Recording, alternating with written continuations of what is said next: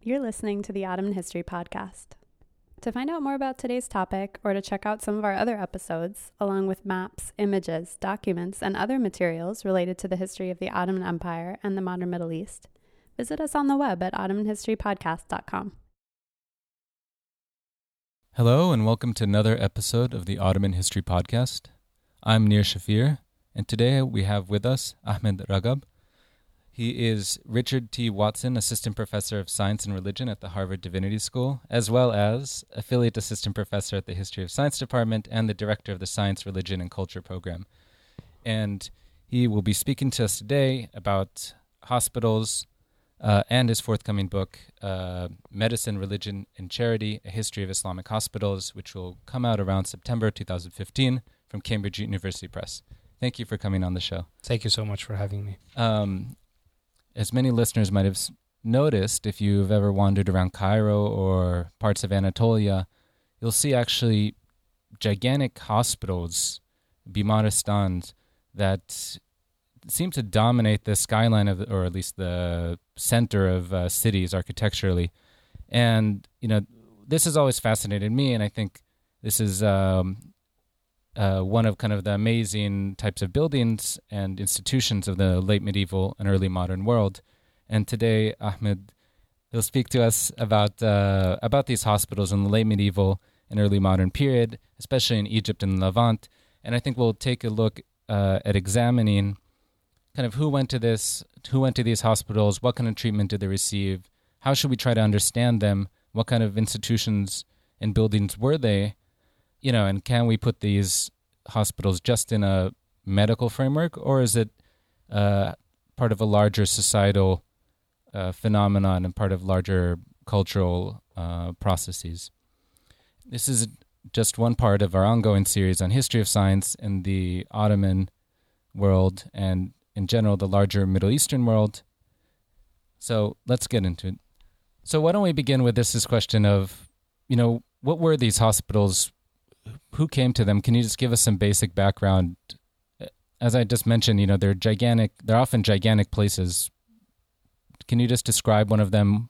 So many of these hospitals, you're absolutely right, these hospitals were quite common in different cities in the Middle East, particularly in Egypt and the Levant, and later after that also in Anatolia, but also in Baghdad, in different cities in Iraq and Iran, and basically in most of the urban centers in the larger Middle East or Islamic world.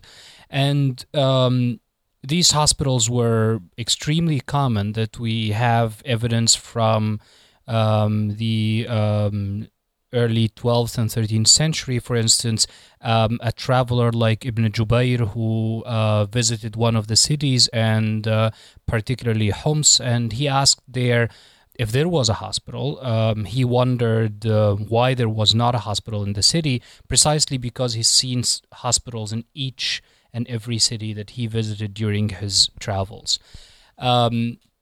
This particular story is interesting because, again, it shows how these hospitals are common. It also shows how someone like Ibn Jubayr, who was writing a travelogue that should help travelers from the Maghreb and Andalusia to go to on their trips for pilgrimage, to reach or access different facilities that would help them through their travel. To him, hospitals were a significant part of this trip. And this story, although it happens quite early in the medieval period, it continues to be a very important part of the experience of any traveler in the larger Middle East and in the Islamic world through the early modern period.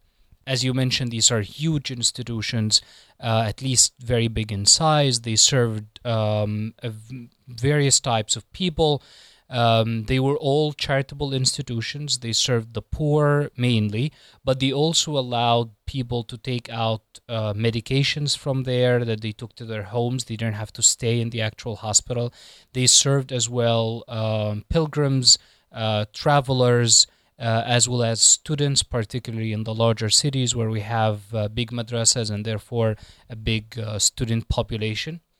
And in all these cases, these hospitals were a significant component of a larger charitable network that we can see in all these cities. This charitable network included khanaqahs, included sabils and matbakhs and other kind of charitable institutions that provided whether lodging or food or any sort of support for travelers and for the poor in general. And as part of this, we see the hospital providing in particular sort of medical care for all this for the poor people.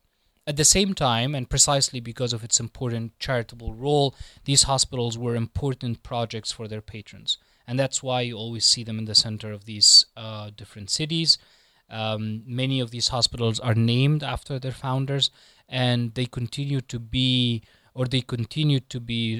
big monuments or memorials for their founders, to show their founders' care for the people, care for the poor, and also their desire for divine reward. Following up on this question of patronage, so each ruler would then almost found or build a hospital, and then, I mean, would a city like Cairo just be full of hospitals, or would there just be one or two major hospitals? How did that work?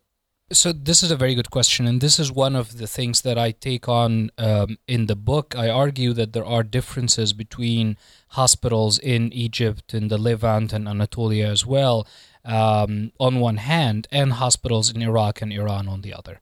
And in part, this difference can be traced to even the pre-Islamic origins of this particular institution, which we can discuss in more details.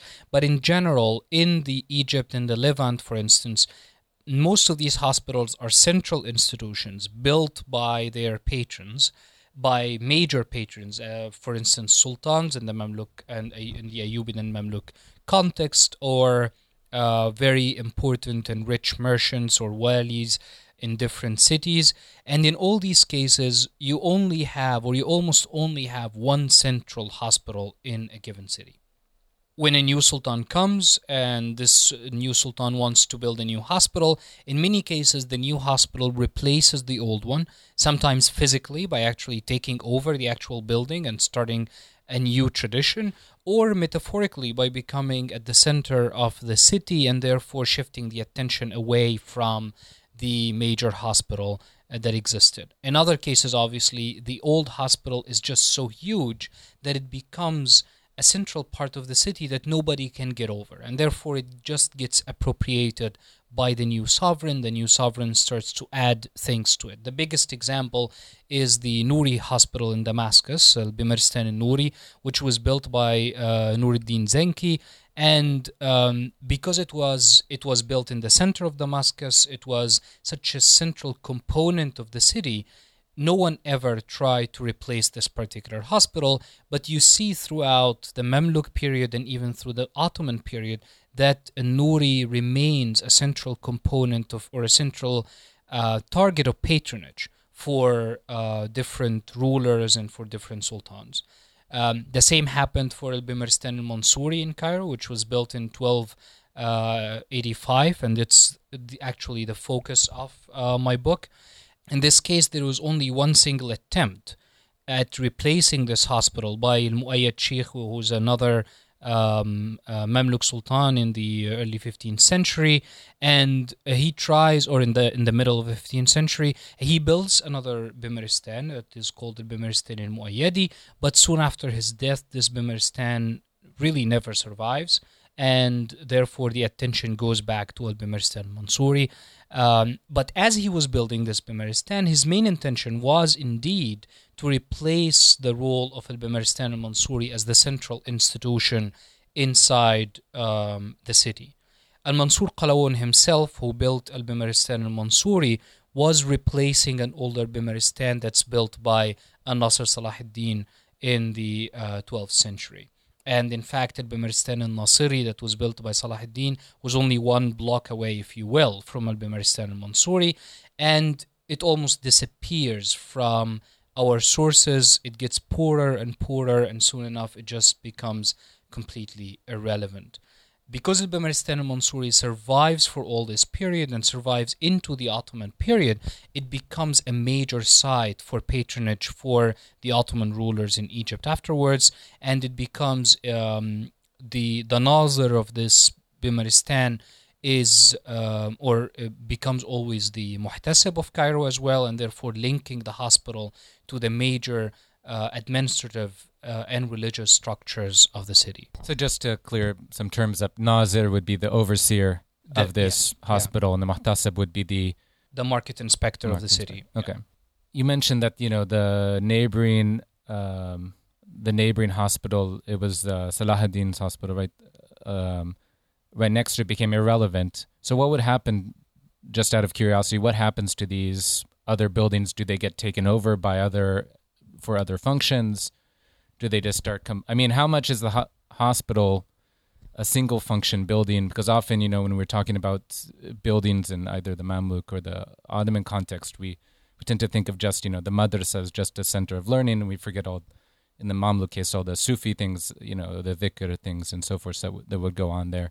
So it differed from one institution to another. So in the case of Salah ad-Din's, his hospital was just a single building, a standalone institution and standalone establishment. And that was actually built on a palace, an old Fatimid palace that Salah ad-Din took over and converted into a hospital. And in doing so, it is clear that he didn't really demolish the palace and build it anew, but rather just repurposed the actual building. The hospital was never officially shut, if you will. What really happens is that the awqaf, or the endowments that supported it, continued to decline. There's very little political support that goes towards these awqaf. There's little charities that are flowing to support the hospital, and so it starts to fall into decay, and soon enough the building itself will be closed and taken over by other people, or parts of it would be taken over by different neighboring establishments and so on. For Bimaristan al-Mansouri, it was part of a larger complex. There was a madrasa as part of it, and was also the mausoleum of the founder. And so the mausoleum is probably the one piece of the institution that survived, or that continued to survive for a long time, precisely because of the existence of the shrine inside it. The hospital itself went into decline in the late 18th century, but the building continued to exist, and it continued to function on limited basis. And then later on in the late 19th century, it was converted into an eye hospital, an ophthalmology hospital, and actually continued to function well into the 20th century until 1992. The madrasa continued to function into the 19th century as well, but with the educational reform and the changes in the awqaf, the madrasa fell into ruins. So let's move on to, let's say, from the patient's experience. Let's imagine that, I'm a patient from, let's say, the year, 1200. I'm sick. What kind of disease might I have? What kind of treatment, what kind of treatment might I find in the hospital? How would I be treated? What would be my experience? This is an excellent question. One of the major issues that historians of hospitals in general think about is how would the hospital continue operating and would not be clogged up by chronic patients, by, for instance, patients with disabilities who would continue to just stay in the hospital, taking over hospital beds. The importance of this question is because we have no evidence of a formal discharge procedure. And there's very little evidence that suggests that people would actually turned away from the hospital, although they might have been, but we just do not have positive evidence for this. What we see in most of these hospitals, or what I would argue was mainly happening, is that in part these hospitals were self-selective, or not all patients or people who suffer from diseases went to these hospitals precisely because they were part of a larger network of charity.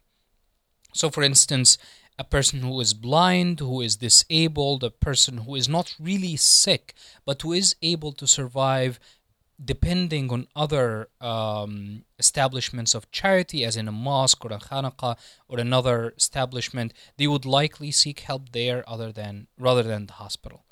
Patients who frequented the hospital came from different backgrounds. And we have here to differentiate between patients who came to stay inside the hospital and those who came seeking medical consultation or medical help, or even seeking some forms of treatment or medications and then left. Those who stayed in the hospital would normally be patients with no one to care for them. So the major advantage that these institutions provided in the medical community or in the medical landscape at the time is not a technological advantage like our modern institutions would offer, is not the existence of unique treatments that are not available elsewhere, because we know that the marketplace had more types and different types of treatment, but it's rather the existence of people to serve the patients. So people basically who would provide them with food, the patients with food, would change their clothes, change their bedding, take them to bathrooms, things like that. These were the major contributions of these institutions. And therefore, the major audience or the main audience for these institutions were precisely people who are extremely poor, that falling into sickness would basically devastate them entirely. People who had no family, for instance, travelers who may not have been that poor, but they just did not have anybody to care for them. And this is why someone like Ibn Jubayr and other travelers were always interested in these institutions. Students who were living in these big cities, but had their families in rural areas, and therefore once they fall sick, it's very hard for them to survive on their own. They needed somebody to care for them. And a whole host of people who basically existed in these big urban centers at the time, who just were, surviving without the extensive family support that people, say, in rural areas had, or that other people with a little better, somewhat better socioeconomic conditions had.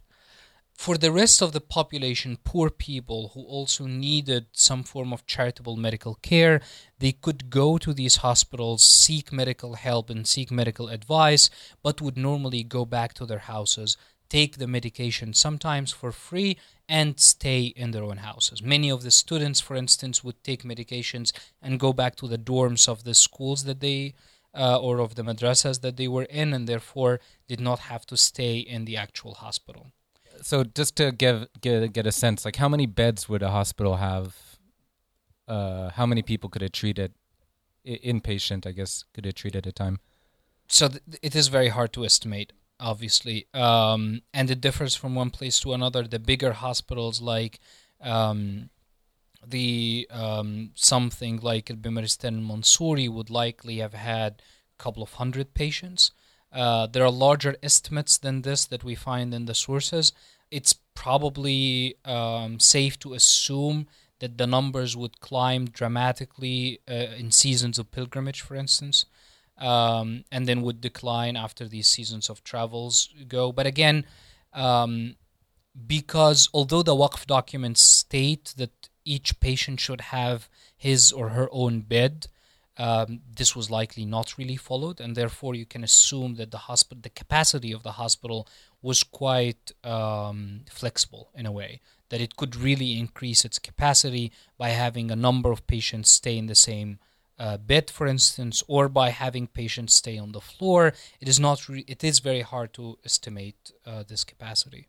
But they wouldn't have like family members there or anything, as they would in, let's say, some modern hospitals today or anything. It is unlikely. If there are family members, it is likely that these family members would have cared for the patient in their home. We have to think about, these hospitals were not pleasant places. These were places where you have a lot of poor and very sick people. We have frequent evidence in the sources about how they smelled bad, for instance. People obviously believed that you could get some diseases there just because of the bad miasms that existed in the hospital. So in general, these were not sort of places that you would like to go to. You would try to avoid them if you could. And so it is unlikely that we'd have many family members, but it is possible that you'd have some children with women staying there. It is also possible that you'd have some some family members who are dependent on the person who is staying in the hospital as well. Again, we don't have evidence for a formal process of admission and discharge, and so it's a more dynamic picture than what we're used to in our modern institutions. Do we know what kind of diseases people might have come to the hospital with? At what point of sickness? So people normally sought the hospital in either when a particular condition that had existed for a long time started to deteriorate dramatically. So, for instance, people who suffered from some form of pain in their heads or in their abdomen or in their loins, and then they start to have blood urine or black urine or something that is very dramatic and that makes them very worried. This is when they start to seek medical help in general and sometimes go to the hospital, or when these diseases become really debilitating, like, for instance, severe diarrhea, severe fevers, all sorts of diseases that would prevent people from going to work or from earning their living in the way that they normally do. So again, most of these patients would be either old patients or patients with very severe conditions that they are really close to dying, essentially. What kind of treatment might they find in the hospital? So, especially if they're so close to dying, I mean, what could be done to them? Right. So, the evidence that we have is that these hospitals were Galenic humoral medical institutions, and so they followed humoral medicine. Humoral medicine believed in that health is basically can be achieved through particular balances between the four humors that govern the body, and therefore you have a list of treatments that you could give to basically change the humors that are causing this condition. So these are types of treatments that these patients would have gotten, including all sorts of herbal preparations, for instance. They might have gotten some form of bloodletting or cupping or other forms of interventions that were called evacuations that would aim at evacuating the excess humor that's causing these problems. Now, a number of these patients improved, and we have evidence of people going in the hospital and then, leaving these hospitals, but also a number of them obviously died. I think often we know about the humoral medicine, the Galenic type of medicine. In the Islamic world, there's often something called prophetic medicine, Al-Tib al-Nabawi. Was that part of the hospital regimen? I know this is a big topic, but could you just kind of briefly, is that part of it? If so, what did that entail? This is a very interesting question, and a lot of people who discuss prophetic medicine discussed it in terms of its being basically an alternative practice to Galenic medicine. The work that I've done on prophetic medicine, and this is the topic of my current project for my new book, proves that actually it was really not a practical medical discipline. There's no evidence that there was ever a practitioner of prophetic medicine, that this was mainly an intellectual or a literary endeavor in which you find sources or you try to show how medical knowledge of the time had some roots in the practices of the prophet or the companions.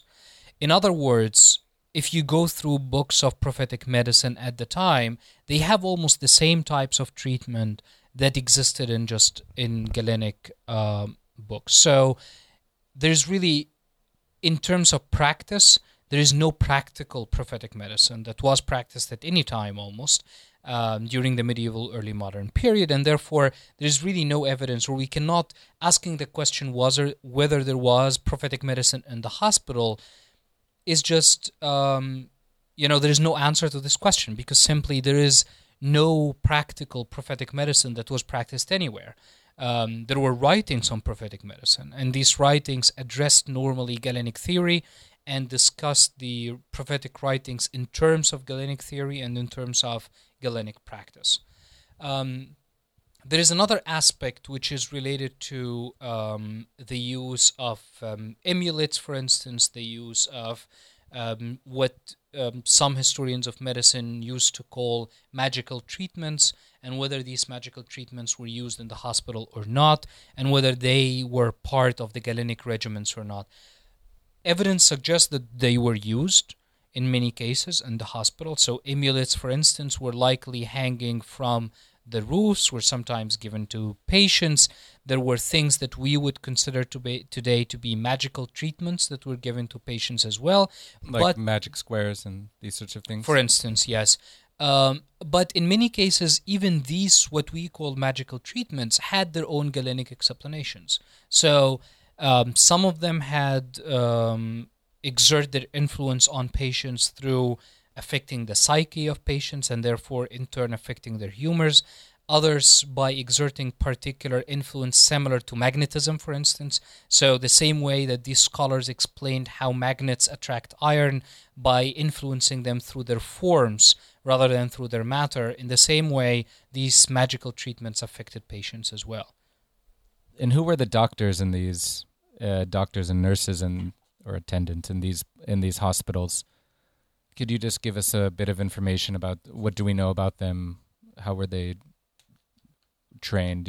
Which ones went to hospitals and which one did, worked in different arenas? So we know quite a bit about some of these physicians and attendants and medical practitioners in some of the institutions. So we know, for instance, that something like Bimaristan al-Mansouri in Cairo, the founder stipulated that the chief physician of the realm, basically of Cairo or of the Mamluk Empire at the time, would have to be to practice inside the hospital.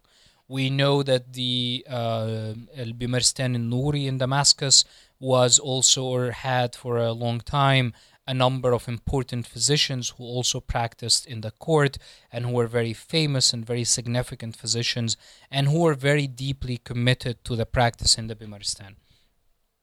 The important thing to remember here is that the practice in the Bimaristan was not considered as a prestigious practice for physicians. So physicians normally would not like to serve in the Bimaristan, but it served as a charitable practice. So a physician would like to practice in the Bimaristan normally with very low wages compared, for instance, to the practice in the court, to do some form of charity to their patients.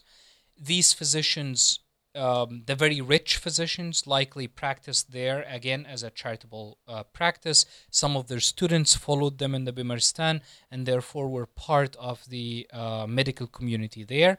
But the regular physicians who practiced sort of day in and day out in the Bimaristan were normally in the lower ranks of physicians. For the most important reason is that these Bimaristans paid very little. And if you were able to establish any sort of solid practice in the market and or in the court, which is not a very common thing, obviously, only few physicians were able to do that, you would definitely choose to practice in the market or, if you're able, in the court. So the Bimaristan in many cases ranked very low, sometimes similar to the market, sometimes lower than that. We have a lot of physicians who practiced in the Bimaristan who also had other careers. So some of them were teachers of hadith or of Quran or of other religious sciences in madrasas. Some of them were assistants to other teachers as well. So some of them were herbalists or oculists or did a number of other things in addition to being physicians in the Bimaristan. And we even see that it is a concern for people who ran these Bimaristans, for the nadhirs or the overseers of the Bimaristans. There is always a concern about salaries of physicians because these Bimaristans did not have enough money to pay very high salaries or to compete in any way with the patrons that that basically supported the highest ranks of physicians. Speaking about charity, I know that casting hospitals and understanding them within the framework of charity is kind of one of the important points of your book. Why is that? How is that different from the previous way we understood hospitals, Islamic hospitals? And, what does it mean to see hospitals within the framework of charity? So a lot of the scholarship that worked on hospitals before were interested in what I call the medicalization of the hospital. That is basically looking at the role of the medical elites inside the hospital, physicians mainly, how powerful they were, how were they able to control the operation of the Bimaristan, and so on. And therefore try to chart a way, if you will, as to how these particular hospitals were the ancestors of our modern institutions. In a way, the more influence the medical elites had on these hospitals, the more medicalized, and even in the writings of some historians, more secular they are as they get away from the influence of religious scholars. However, if we look at the actual sources, the idea, the role of the medical practitioners and how powerful they are is a secondary concern to the hospital administration, to the patrons, and also to the patients who established or who frequented these establishments. The major concern here was the charitable concern. The role that these institutions played in the city was extremely important, and it was largely supporting this larger and growing urban population of people who basically do not have extensive family support, who have a lot of jobs that do not pay enough money, and who really are in need of either staying inside the hospitals if they had no families, or simply going to the physician in the hospital and taking medications for free. And by the way, the majority, if you will, of the audience of the hospital or of the people who frequented the hospital would have likely taken medications and went back home. The hospital, therefore, serving essentially as a charitable pharmacy, if you will. I argue that if we look only at the medical aspect of the hospital, we're losing a lot of its history. We're dealing with it as a symbolic or a rarefied institution as opposed to a physical embodied institution that affected the lives of patients. And if we do that, we need to consider how central the charitable component in the history of these hospitals. No, I think that's a wonderful point, and it goes with some of the previous guests on this podcast have talked about. For instance, Daniel Stoltz talked about astronomy in 19th century Egypt, how important it is to locate astronomy within the practice of establishing correct prayer times, and within the daily practice of astronomical need, and not within this disembodied debate over whether or not heliocentric theory is against the worldview of the people at the time. So there was something interesting in what you said, which is that most of the people would just come to the hospital and just use it as a sort of free pharmacy. How do we know that? What sources are there to talk about that? How do we figure something like that out? So we have quite a number of accounts of people who frequented the actual hospitals. Some of them are in biographical dictionaries, Wafiyat, for instance. Some of them are in chronicles, but we also have some formularies, drug formularies of the hospitals that describe the types of drugs that were used in the hospital. And many of these drugs are simply drugs that could not be used or that could not really, couldn't have been a concern for patients inside the hospital. So we see, for instance, preparations that existed in the hospital for dyeing hair black, or for cleaning teeth, or for having a stronger erection, for instance. So all of these things and many other drugs that exist in these formularies, and we have to remember that these formularies have a very limited number of drugs compared to contemporary formularies in the market. So they are very selective. They only select drugs that are used by the patients in the patients of the hospital. And these drugs couldn't have been possibly part of the main concerns of the people inside the hospital. They are mainly, they are part of this larger practice of people coming to the hospital. More importantly, we see warnings in the Waqf documents about extending the hospital too much and basically making it just a pharmacy. So the fact that there is always a warning that do not transform the hospital into a pharmacy, make sure that sufficient funds are available for patients inside, mean that there was always this anxiety that most of the funding was going to all these people who take medications and just go and not stay in the hospital. I mean, that's really fascinating. So we basically have, I mean, in terms of written sources, Vakfiya's endowment charters, we have biographical dictionaries, anecdotal mentions of the hospital. What about the hospitals themselves? I mean, the physical building of the hospital.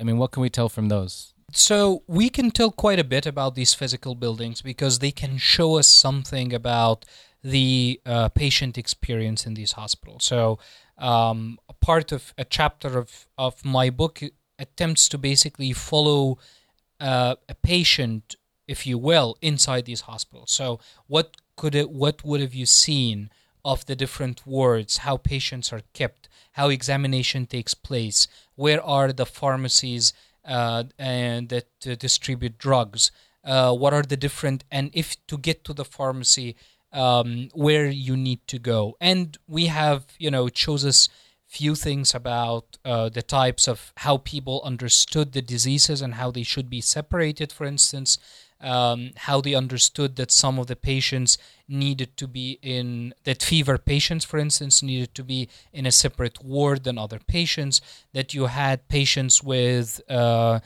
severe conditions being located close to the bathrooms, for instance, so that it would be easier to clean them, and that patients with severe diarrhea were considered to be the most dangerous states and therefore kept separately from the rest of the patients. We also obviously see concerns about privacy, particularly in women wards, and how these women wards were basically kept out of eyesight. So if you walk in many of these hospitals, most of the wards of the patients are visible to whoever is walking in the hospital, and only separated by just sort of a raised level, so sort of a not a real separation, but just a symbolic separation that you walk from one place to the next. Women halls, on the other hand, were entirely separate, maybe often located along a courtyard, along a corridor, so quite away from the places where ordinary patients would walk in. We also have sites where the mentally ill patients were kept.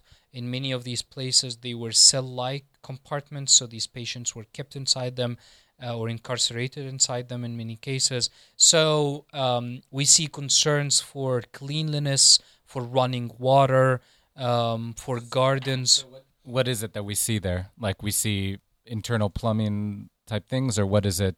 So in some places, yes, but it depends on how on what survived of the building. So we see some of that. We see fountains in the middle, in the courtyard of the hospital. Many of these hospitals are built on a cruciform structure similar to madrasas as well, with a courtyard, an open courtyard that had a garden, a small garden, or a fountain in there.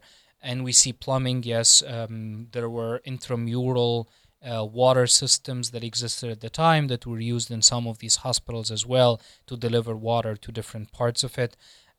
So yeah, all these things show us, in a way, part of the experience of patients in these hospitals. I mean, so all that is still remaining today, that you can go into like a hospital in Konya or elsewhere. Right.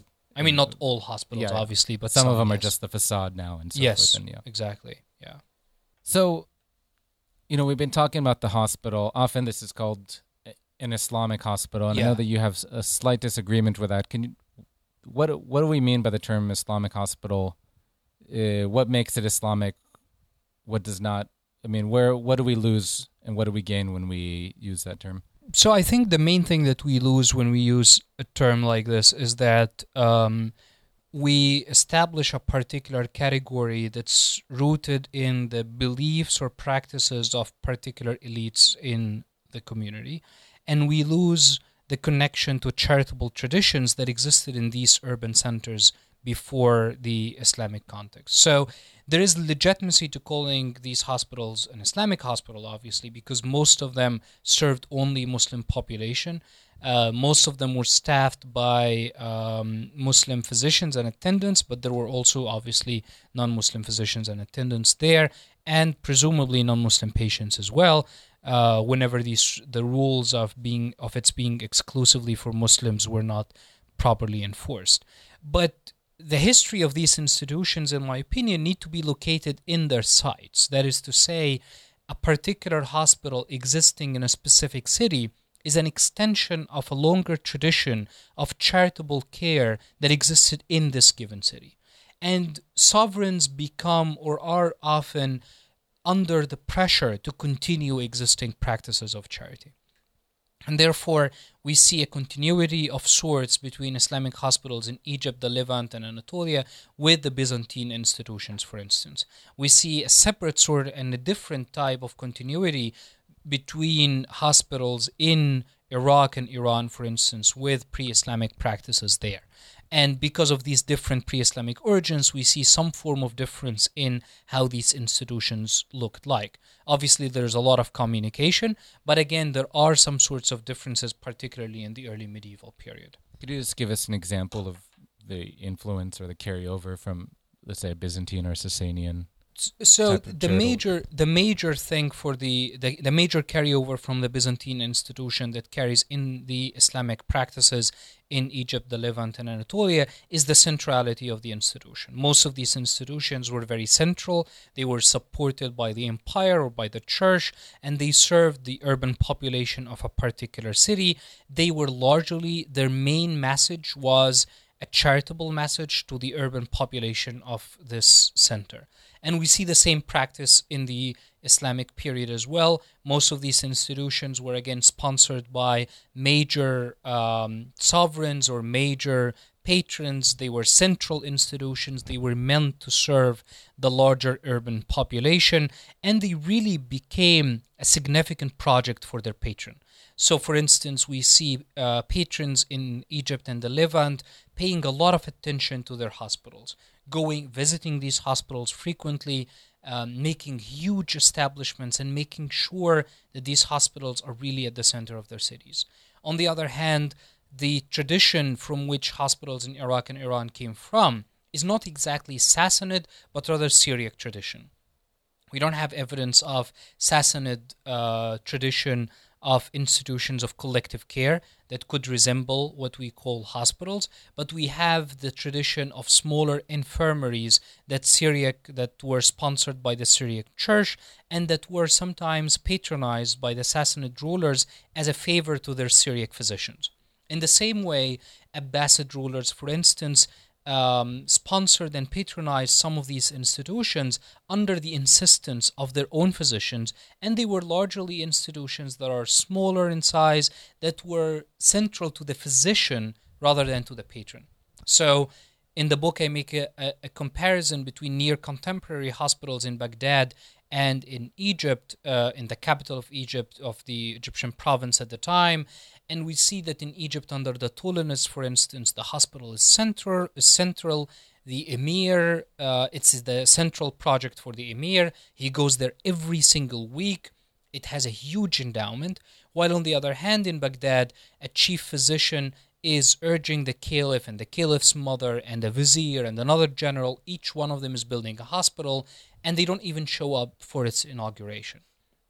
So it's an important project, but it appears to be one that is far more important for the physician than it is for the sovereign. The result is multiplicity of hospitals in Baghdad, for instance, and single hospitals in the major Levantine or Egyptian centers. I'm just wondering, is there hospitals built by non-sovereign, basically not by rulers, by viziers, lower types of people, very rich doctors? Most of them are in the Iraqi and Iranian regions rather than in Egypt and the Levant. Yes, you have hospitals built by viziers and by really many other people. Major generals built these hospitals as well. So I think we have a very nice contrast, between the Abbasid and the Mamluk, or Abbasid and Ayyubid type, practices regarding hospitals, practices of patronage. What if we look forward to the Ottoman period, to the early modern period? What do we find there? I know that, we have major hospitals in Edirne and Bursa, and across the Anatolian plateau, often, from this late medieval period. What were the role of hospitals in the Ottoman period? And I know this is a giant question, but just maybe briefly. And then it seems often that after the 16th century, you don't really have these major hospital constructions anymore, at least in the Ottoman Empire. I mean, you still see some hospitals after the 16th century. It's just, you're probably right that they're not as huge and as central as they were before that. And I think the main explanation for this is it can come from looking at the hospital within a larger map of charity.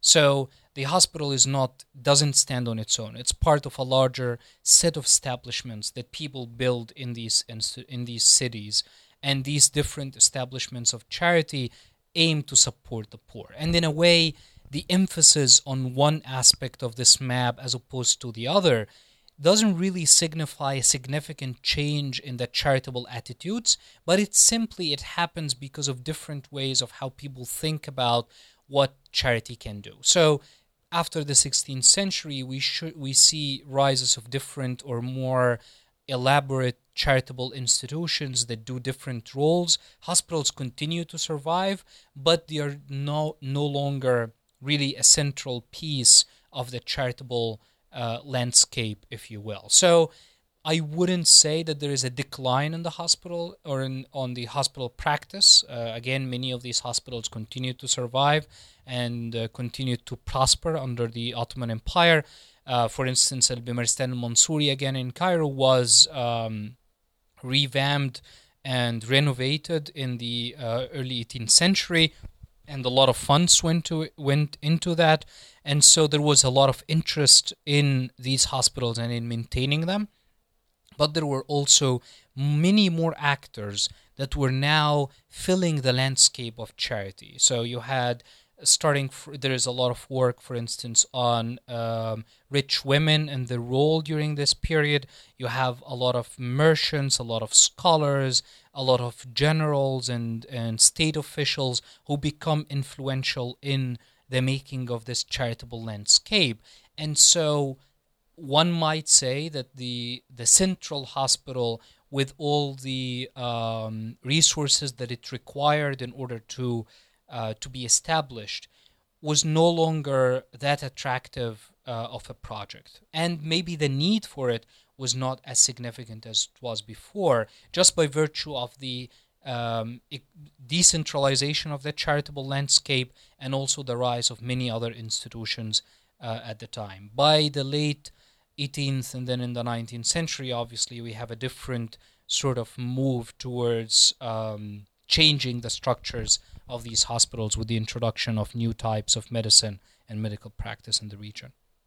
So where might a poor, sick person who has no one to take care of them, if they need medical charity, where might they find it, if they're in a city that it doesn't have this large, sultanic hospital complex? So many of these cities had a lot of infirmaries, smaller infirmaries, if they don't have these huge complexes. So, but there were also a lot of physicians who were offering charitable care. But then again, in many cases, for these patients, just going to a mosque or going to a khanaqah or going to the sort of the charitable meals that were now being offered everywhere in big cities, eating food there and going to these mosques and going to madrasas and so on, staying there might have helped them in many cases. So I would argue that there are continuities of charitable care.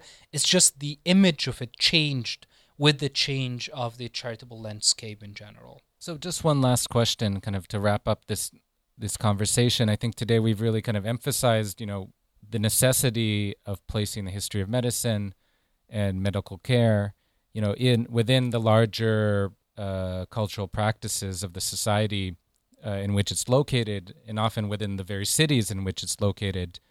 I mean, do you have any thoughts or any suggestions as to kind of, as more and more scholars kind of start writing a new history of science or a new history of medicine for the Islamic world, what should people keep in mind? What preconceptions should we dispose of or be wary of as we write this? I think the major preconception or basically danger in the study of history of medicine or history of science in general is teleology, is to basically look at how medicine, quote unquote, developed to become what we know today. We need to think of medicine as a particular type of, or this specific medicine as a particular type of healing practice that aimed at alleviating specific problems that these patients had. And without understanding the patient needs, the patient's communities, and what people complained about, it is really hard to understand how these physicians or how medicine worked in general. So what I would argue for is more of an embodied, patient-oriented, if you will, history of medicine. And I focus on embodied again because it is rooted not only in patients' complaints, but also in the actual practice of physicians. How did physicians understand, or practitioners understand their craft? What did they want to do? And if we do that, then we open up the study of history of medicine to many other things. What we called in the beginning magical treatments, which are sometimes excluded from the study of history of medicine because of this teleological view. We want a medicine that resulted in our medicine is a problem. The thinking about these hospitals only in terms of there being quote-unquote medical or medicalized institutions is also a problem. We need to think about how medicine was presented itself to the people, how it was a practice that is needed by specific populations and that intended to serve these particular populations, and how these physicians as practitioners of this type of art or technology, if you will, thought about their practice in terms of the needs of their patients and the changing framework of their practice in general. Well, I think those are all wonderful suggestions. Thank you again for coming on the show. For those of you that are interested in learning more, there will be a brief bibliography available on the website. And please go to ottomanhistorypodcast.com for more information and for more episodes. Thank you again, Ahmed. It's been a pleasure having you on the show. Thanks so much for having me. It's a pleasure. Thank you.